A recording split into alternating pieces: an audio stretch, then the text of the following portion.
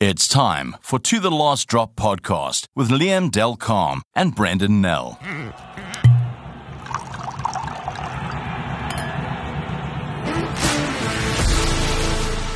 Yeah, we're back, and Liam and I are sitting in the atrium at MultiChoice. World Cup squad's now been named. We all know it's going to France. Liam, it's not as nice as Shea Restaurant in Joburg. I think, I'm still thinking back to that great steak we had after recording last week's pod. But yeah, I suppose this has to do.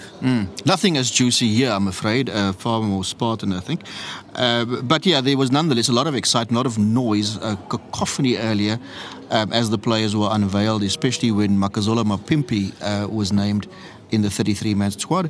There were a couple of others also that drew wild applause and celebration. Yeah, and I think sometimes we miss that because, I mean, we're so focused on dealing with the team and dealing on the issues around the team that we maybe don't see it from a fan's point of view. And that was enlightening to me to see how people reacted, especially to Makazola. Lukhanyo came on the screen and they reacted to him, which is quite surprising because, as we found out later, there was 3 big shocks in that team. And Lukhanyo being one, the Handre Pollard also being another, and Lood, Jager, all 3 of them out of the World Cup. Yeah, there was with 3 chairs left because the players kept filling chairs in the front row, and the more experienced players obviously get seated there. There was a gentleman to my right who, when there were 3 chairs left, was shouting Lukhanyo, and I thought, oh dear, he's going to be in for a bit of a disappointment. And so it proved. So yeah, look, it's 3 significant absentees, I think. Given the experience, given what they bring to the Boks squad. In the case of Lukhanyo, certainly the Boks will be without a player that is can be wildly creative as well. I mean, we've seen the man. And of course, a lot of angst about Handre Pollard not being part of the World Cup squad at this moment. Yeah, I want to actually go way further. I want to actually almost say that Lukhanyo and Handre Pollard are probably once in a generation type players, and any squad that loses that sort of experience is going to be hampered. And I think in one respect it made this selection a bit easier of some of the key positions that we were all wondering about in the last week. But yeah, and then we got to the press conference, and as Liam says, right now, and Jacques Nienaber had a very strange answer. When I asked him the question about Handre and them not being there, and he went on about how they'll be joining the squad this week and they'll be training with them this week, and I sort of interjected and I said, but Jacques, this is the World Cup squad, they can't go anymore. And then he sort of stopped and he said, yes, no, you're right, they can't, but if there's an injury. Yeah. And but the way he was talking, it was very much like, geez, they're going to join them. He's in full anticipation almost of certainly at least Pollard joining the frame. I don't know how and when, but he seemed quite bullish that will be the case. So, well, if there is an injury, and I'm not saying this in inverted commas, it would be rather funny, but I can't think anybody in their right minds would do that to any player who wants to go to the World Cup. But I think also if we look at the way the Bok coaches and selectors have gone about their business the last couple of years, there's obviously been an emphasis on experience, and it's in moments like this where it kind of matters, where there are people you can draw in who've been part of the squad who also come with a lot of experience. I mean, this team is vastly experienced. If you go through the squad, there's still enough there to give you confidence that they can go and defend the title. And I think to add to that, there's enough the excitement for young up-and-coming players, the Grant Williams, Kurt the Orances, Kanan Moody's of this world. There's enough X-factor youngsters coming through that can really turn the test match, and they're going to need all of that going, because this is the toughest World Cup of them all. We say that every single time, but this is really a pool of death. I'm going to go slightly against the grain there. As much as we are enthused about some of the young guys, I'm also quite excited about Dion Fourie getting a shot, going as a utility forward, can cover flank and obviously hooker. Big World Cup for him. He's been a fantastic servant for the Stormers, and he's if you think of how regularly the other guys get starts, and he's been kind of a fringe player with the Springboks, for him to sort of get the crack or get the nod, on the eve of World Cup, I thought was fantastic. Yeah, no, and I mean, look, he's going to cover hooker as well, and he's the one player, I think you need some of those sort of almost, I want to say cultish type players, but he's the type of player that is a sort of cultish player, and he's a player that can really, we saw with Skulk Brits, that adds that little bit extra when it comes to you don't expect him to play all the time, but you expect him to play in moments that matter, and I think he's one of those guys who in the big moments can stand up and do something that other players perhaps can't. So that's the bit that excites me about him. Well, I think we saw that against Argentina when that second half, while they were struggling in the first half, when it really started to matter, he got a couple of very big turnovers there as well. Yeah, and there's insurance. If you look at the flanker position, for instance, you've got Dion Fourie, you've got Marco van Staden, you've got Siya Kolisi coming back from injury. So, if there is any doubt about his fitness, that if he were to have a bit of a mischief, do himself a bit of a mischief during the World Cup, there's sufficient cover now. Well, yeah, I think the one, you mentioned Marco van Staden, that's a player that I'm very happy for. Probably one of the most unsung heroes. The guy just gets down and grafts. The interesting other thing, just getting back to the squad, the interesting thing that Jacques Nienaber said to me was they went with a squad of guys who could all play on Saturday, and that includes Oxenche and Siya Kolisi, which surprised me because we always thought, Siya might be back on against Wales, maybe against New Zealand. But they're very confident he's going to play. If they have a match on Saturday, he'd be able to play. Yeah, in fact, I then asked him the question just to be clear. If is Siya going to be available for the Wales game, and he just answered with a yep. So so it'll come as huge relief to many South Africans that the captain is fit and able, hopefully, next week against Wales. Yeah. Interestingly, a couple of interviews we did afterwards with players, I don't know if you got the same sense. I asked them, if one of the questions I asked them, just a very general question of, is there almost a sense of relief now? You feel the pressure's a bit off your shoulders now, and all of them sort of in unison. It was almost like they were coached. Said, no, now the pressure's really on us because now we've got to go out and perform. And it's nice to see they know what their responsibility is. They know what needs to be done, and now they've got to go out and do it. Yeah, I spoke to Dion Fourie for a few minutes, and you could, even at his sort of advanced age for a rugby player, you could see the excitement in his eyes. I later spoke to Kane Moody, and you got the same vibe from him. Yeah. So, he's the youngest player in the squad. So that was fantastic to see and quite refreshing. I think we should get Dion on for, his nickname's Brannas, of course. I think we should get him on for a Brannas or two and let him tell us a couple of secrets of his career. And then be careful about which brand we mention. Very true, very true. Well, I think we've probably got enough here. That's it for us covering the World Cup squad announcement. The rest of this pod, you're going to get the section 2 or part 2 of our wonderful interview with David O'Sullivan and Rassie Erasmus. You heard part 1 last week. Part 2's got some even more juicier bits. So listen in and enjoy it. Yeah, and congratulations to the pair because their book is number 1, the biggest seller in the country last week. So well done, both of you. You're with Brenden Nell and Liam Delcom on the To The Last Drop podcast. You tell it in the book. There's a story about. I think your father told a story about crabs in the bucket. Yeah, and it's an old Afrikaans fable about how South Africans keep on putting each other down. Yeah.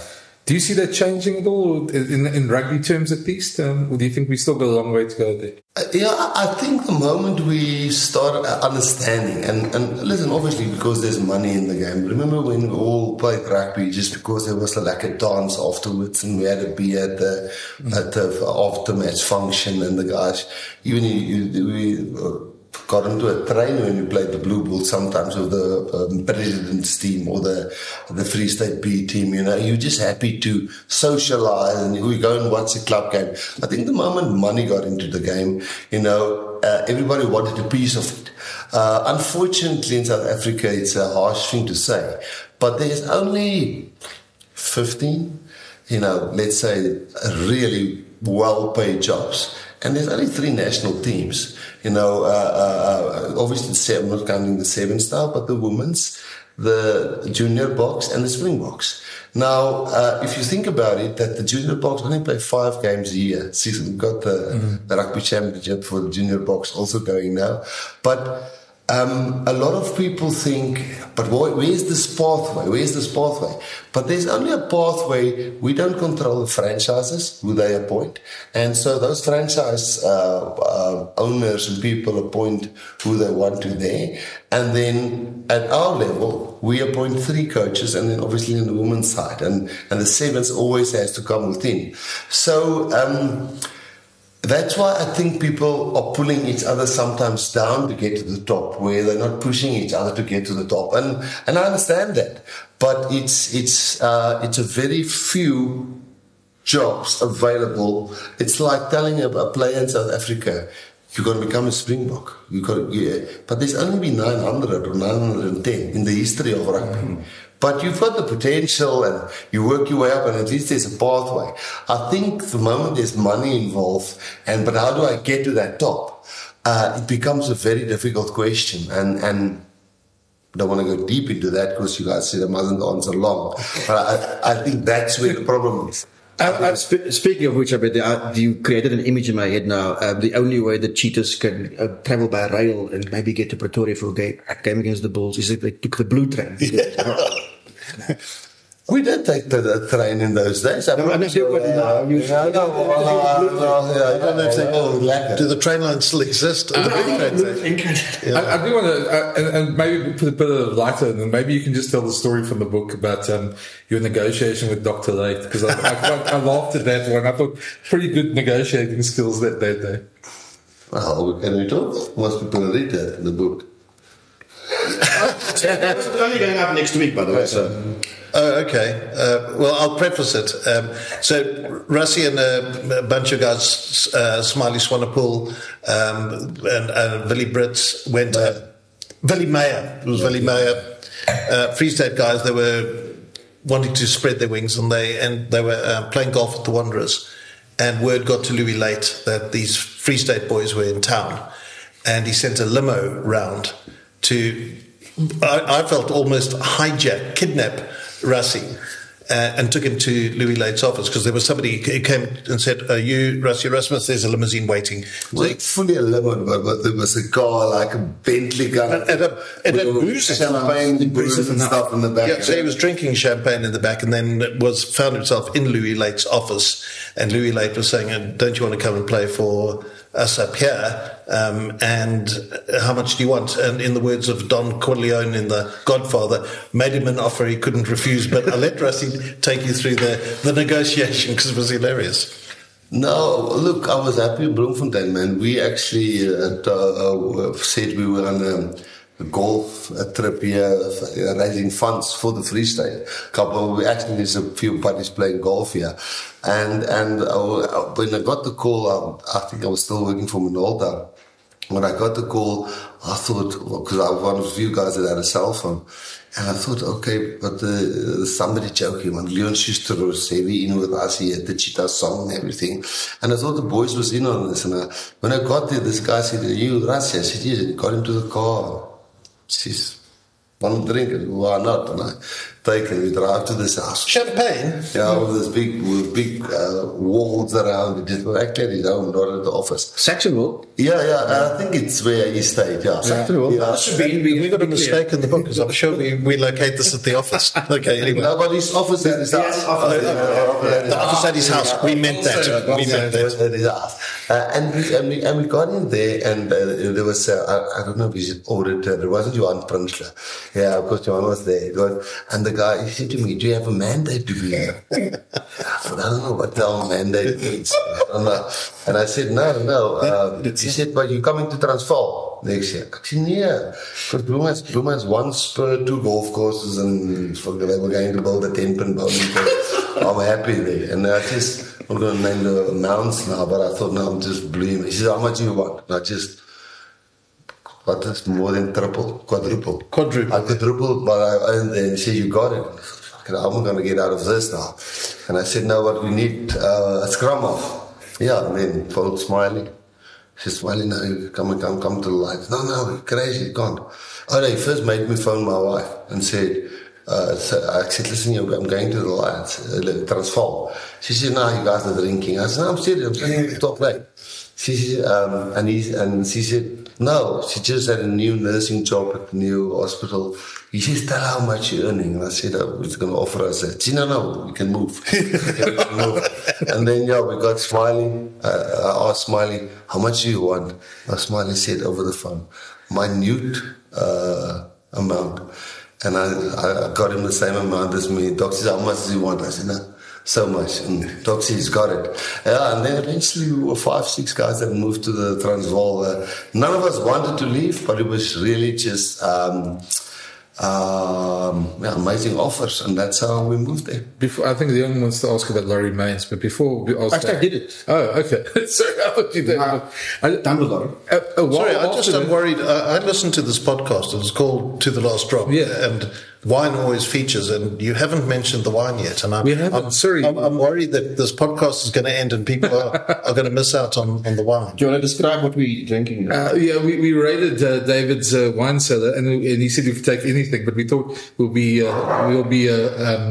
modest. Do you think it's Yes, fair? we went middle of the road in our selection. So we got a very nice 2020 Canon Corp Cadet. Shots fired. Which is a really nice wine. Oh, is it? Okay. Because as I said to you, my knowledge of wine is non-existent. My wife's a wine fan. If I could just use the line from the great Clive James, who said, I appreciate a wine that merely stains my teeth without stripping the enamel. That's my knowledge of Good thing wine. you left the Chateau Lafite in the corner. Yeah. Well, I haven't heard anyone complain about it. That's very nice. Exactly. So the question I wanted to ask was, a year or two later, I think a couple of years later, that a bunch of your teammates at the Cheetahs went to the Bulls for a very disastrous Super Rugby season. Yeah, us and Naka, and you were supposed to go, because I remember reporting it, and you turned it down. Did you see something that they didn't? Or? I can't remember if this was post me being at the Lions already, or was it when we all were still at the Free State. I can't remember exactly. But I just know the flankers that was at the Bulls. I just thought, this Ruben and those boys still there, I think. I'm pretty sure. Ruben, I think everybody was still there. Ruben, I think Skitter was in the mix. And what's that flank? He was this hard guy. Can't remember his name now. No, yeah. And I think I had my fair share of staying in Gauteng. And I had to get back home. I think so, yeah. Yeah, there's a lot of main thing I would like to touch on, because I think if you go through the book again, I'm not to sound, what do you call it, humble or anything like that. There's nothing in the book where I'm trying to take out somebody or point fingers at somebody. It's really just to say what I took from that and what I tried to implement, or what I never wanted to happen to me as a player. So even the part on the Laurie Mains, I actually understand, and I think we explained it like that in the book, his thought process. Because if you didn't grow up in South Africa, and it's almost like for me, when people say there can be a water carrier and they make it, all of a sudden there can be full. And you're thinking there's no crowd here, this COVID, and Jager is in the coach's box and I can now stand next to the field. And, everybody bring messages onto the field. And the law says there can be an extra guy in the technical zone. Why not use the law? And because you're doing nothing against the laws of the game. And that's why, even against what people think, you want TV time or you want to have the spotlight or whatever. No, you can actually stand next to the field and there's no crowds and you can talk to the guys on the field. So, and I almost saw the Laurie Mains thing the same. Because, he didn't grow up here and know about all the different things. I don't think he's a bad person, and I don't think we portray him as a bad person in the book. It's just, listen, I read Dean Hall. There's this rule that Sarah brought in now, and I'm going to work around it too, because he thought Dean was maybe better than Conrad Jantjies. You say work around. I would use the word, because I had to report on a couple of those stories. I'd use the word manipulate, but I get your point. Yeah. I think it was important as well that incident. So it's where Conrad Jantjies was told by Laurie Mains, you're in the team, but you're going to play for 7 minutes, then you're going to fake an injury, and Dean Hall's coming on. But Rassie, the way it had an impact on Rassie was that he could see in Conrad Jantjies' face, how devastating this was for him. And he's the captain, and he's got a motivator guy who's now absolutely devastated. He's got this prodigious talent, as you all know, and yet he's only going to play 7 minutes because he's not a white guy, and he's there because of the manipulation of the quotas. that had such an impact on Rassie that going forward, the comment Rassie made a little earlier about transformation isn't white out, black in, because that would all have that devastating effect on somebody that he never wanted to see ever again. And so there's got to be a better way of doing it. Yeah. And EPD was one of the solutions. And the flip side is Dean Hall, for instance, the other day, Dean Hall was a machine. I mean, but also for Dean Hall, and it's not because I was particularly sharp but you were the captain. So I think anybody else who was the captain who had to talk to a team and say, "Listen, are you up for this game? Are you ready? I'm going to play 7 minutes." And the other guy, "Are you going to?" "Well, I'm coming on when that guy's going off for the 7 minutes." It's kind of a logic thing that happens to a captain. You see, it's just a slap in the face for the guy that's taken off, or for the guy that's been brought on, because none of them feel this. Are you with me? Yeah, I think it's very... Somebody's phone vibrating as well. Yeah. There we are. I want to jump, obviously, your favourite topic that you love talking about. I'm going to jump in straight there. You know where I'm going now. And I'm not going to go into specifics because I think people should read the book to know exactly what happened behind the scenes with the referee in the Lions tour and the whole situation that got you got a ban for that. But... Can I just say, Brenden, done with frank honesty, more honest than I thought. No, I agree. Yeah, no, I'm just saying for anybody who thinks possibly you're going to get a sort of a glossed version or a sparkly version of what happened. No, you won't. You get warts and all about that whole incident. And I also want to, I mean, I don't want you to talk yourself out of a job or to another ban, of course, but do you feel that there are still double standards in world rugby on these issues, and how do you feel with your relationship with referees now? No, like everything else, and I've in the book as well. I like to bring it back to embarrassment, and sometimes, not sometimes, lots of times myself, like any other person, make mistakes. If me and you are disagreeing on something, and you tell me, "Listen, I was wrong," then I'm not going to rub it in and tell them, you were wrong, because then I'm embarrassing you, you've already. And I think, where one maybe overstepped the line is that when referees make mistakes, it's normal. When players make mistakes, normal. When coaches make mistakes, it's normal. And I think working or phoning Nigel Owens, trying to get somebody to work with us, was obviously... we got to a stage where we were a bit frustrated that are we seeing things differently here? But then it got to a stage where people felt, and I felt sometimes, assuming or just making their own perception that I'm already embarrassing this person. And sometimes it was just frustration to getting an answer back. But then in hindsight, you think, being the person on that side, you probably were embarrassed, and you never get something good out of embarrassing somebody, So that's definitely something that this year and since the end of last year, that with Nigel and Jacob Paper has worked a lot with us now, is that you're going to get nowhere embarrassing referees. But also I felt prior to that the communication just wasn't sufficient not to know what's going on.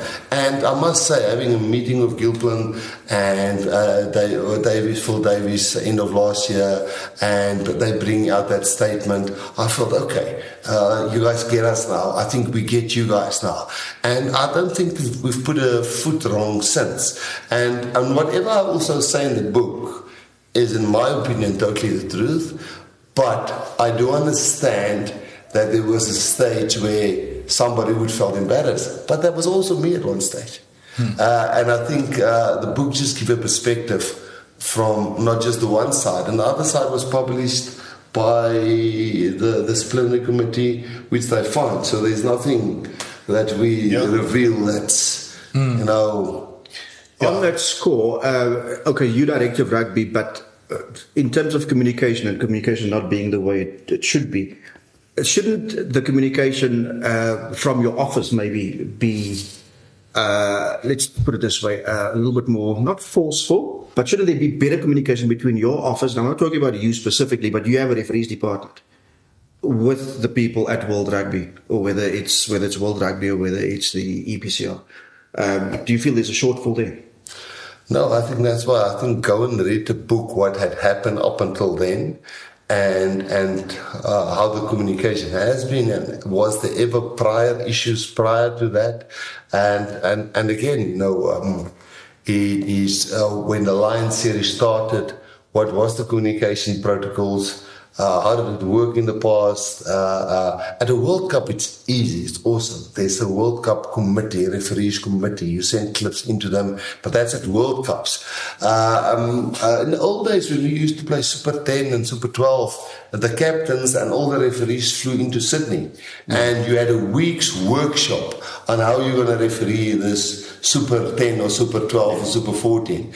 Now you were getting, and I'm not pointing fingers, I'm saying that's maybe financial restrictions, that's maybe because we're all doing something virtual, but we actually had a Lions series without having any debriefing of how the series is going to work. On that score, maybe you want to tell our listeners how the fact that World Cup, how things happen in a more snappy way, how that actually helped you, given what happened in the opening game against the All Blacks. And of course, Jerome Garces was involved in that game. I don't know to what degree you can talk about that, but how that helped you further down the line. No, I just think World Cup communications is, and I think World Rugby now, I must give Joel Jutes and Phil Davies, and we've got there every time now there's a communication protocol that gets circulated, how much clips you can send in, when you can send in, when you can get feedback, when you can contact the referee, how you can contact that we know it now before every tournament. But unfortunately, when the disagreement between us and them, there was grey areas there wasn't a protocol written into a participation agreement or anything. So at World Cups, it's always been nice and clear, and I wouldn't like to go into detail there because it's open channels, and the deal is also, listen here, when they get back to you, you don't put what they get back to you out into the newspapers, which I think is fair. Is there an extra chapter that still needs to be written in this book? Oh, yeah. The victory. Throwing the fishing line out. I hope so, Brendan. Good question. Yeah. And I've asked Rassie this many times, are we going to win this World Cup? Every time he gives me a look as if I'm stupid. And he goes, of course we will, John. Of course we will. So when people say to you, this is the most open World Cup, and the field is wide open, what is your immediate thought? I mean, do you think that's complete nonsense, or do you think that, are you so focused on what you have to do to get your team ready that whatever happens out there doesn't actually matter? No, Liam, it is but it's not a cliche. It's not just something people say. It is. We know we went cold into the Irish Test match because we have foreign-based players, and we play in the Northern Hemisphere. Some of our clubs are players for clubs, and when we went into the Ireland Test match, some guys were playing Currie Cup still, but then some were playing URC. But the Japanese players, I think 12 of our players hasn't played for 6 weeks, and that was the Irish Test match. And we got warmer as the Test match went on. But we thought we could beat Ireland on neutral ground. Everybody. That's why we are juggling so much the match fitness and the load of players. Then the second match against France, in France, with getting a red card. I think that game was like... I remember speaking to you before the Ireland game, and you were very confident about the France game. Yeah, and look, we lost, but I think all the players came off that field knowing, if we get them in the quarterfinal, it will be a very close game. We won't say beat them definitely, but it will be a very close game. New Zealand, they gave us a hiding the other day, but, last year we gave them a hiding in Mbombela, and then they beat us the next weekend at Ellis Park again. We play them at Twickenham again, and that will probably give some momentum going into the World Cup. But that's just Scotland lost to Argentina, I think, but Scotland also they beat somebody crazy. I think they're 4th or 5th in the world now. So, and Ireland's number 1. So I think the facts tells you, it's just...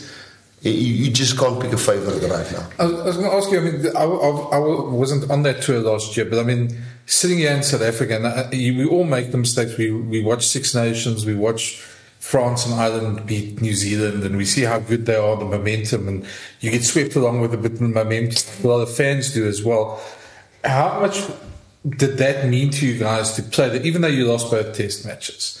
That because sometimes a team gets almost built up as the superhumans, but you haven't played them yet, and you guys hadn't played them for a long time before. Yeah. The thing is that difficult to judge with us. Like when we go into rugby championships, those guys have played Six Nations, and we haven't played since last year November's tour. So the world rank is a bit skewed.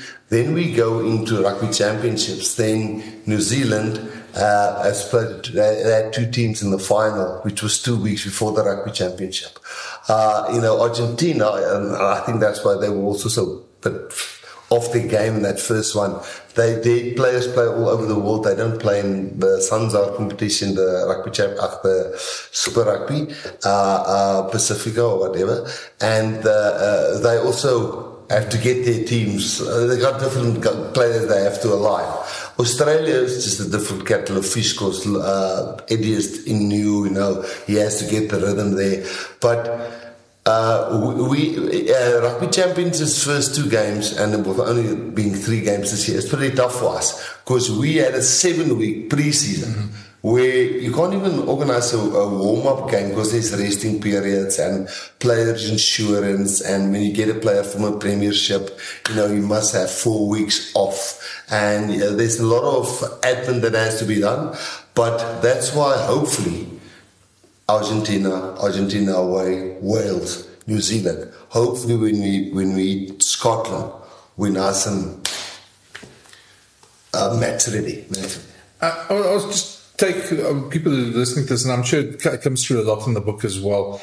Give us an insight on what's a match day to you, and I want to throw sort of part B to that. And what was a match day to you when you had to serve that ban?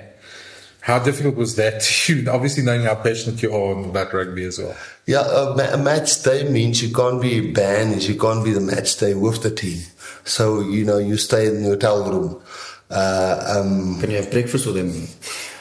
You can have breakfast with them, but you can't go team talk. Yeah. And I mean, World Rugby is, I must say, the relationship between us and World Rugby has really been good in the sense that it's not petty things that they are being specific to us, or I think that respect is starting to being restored. And again, maybe because we realize that, listen here, the communication protocols are now in place.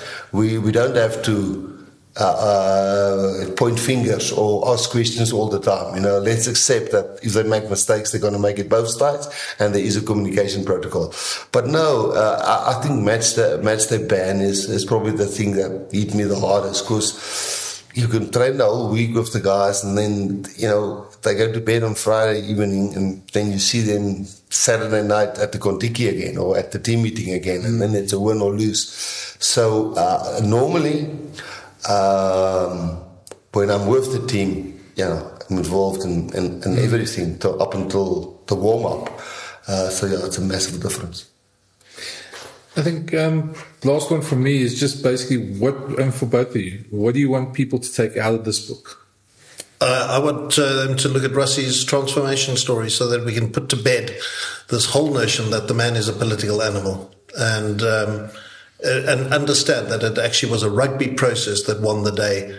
And we don't need politics to guide us. We can actually look at proper processes that work to guide us to success, if that could be the overriding thing. But there are also very funny stories that are in the book as well, and wonderful insights into things we know so well. The Rugby World Cup, the British and Irish Lions, Rassie as a player, wonderful insights into every facet of his life, and then some deeply personal stuff about his upbringing as well. But for me, it's how did he get transformation right? How did he create a team that is now supported by almost all South Africans? How did he get that right?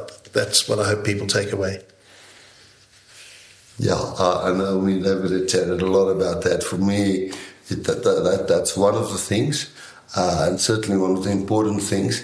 But for me, it's listen, man, you can be a okay from dispatch, or you can be a guy from Kraaifontein, or you can be from Zwede, or you can never open a laptop in your life, or we can find a way to work together and be successful because we respect each other, we trust each other, and if you get the right people in the room and everybody, whilst making mistakes, whilst losing, that's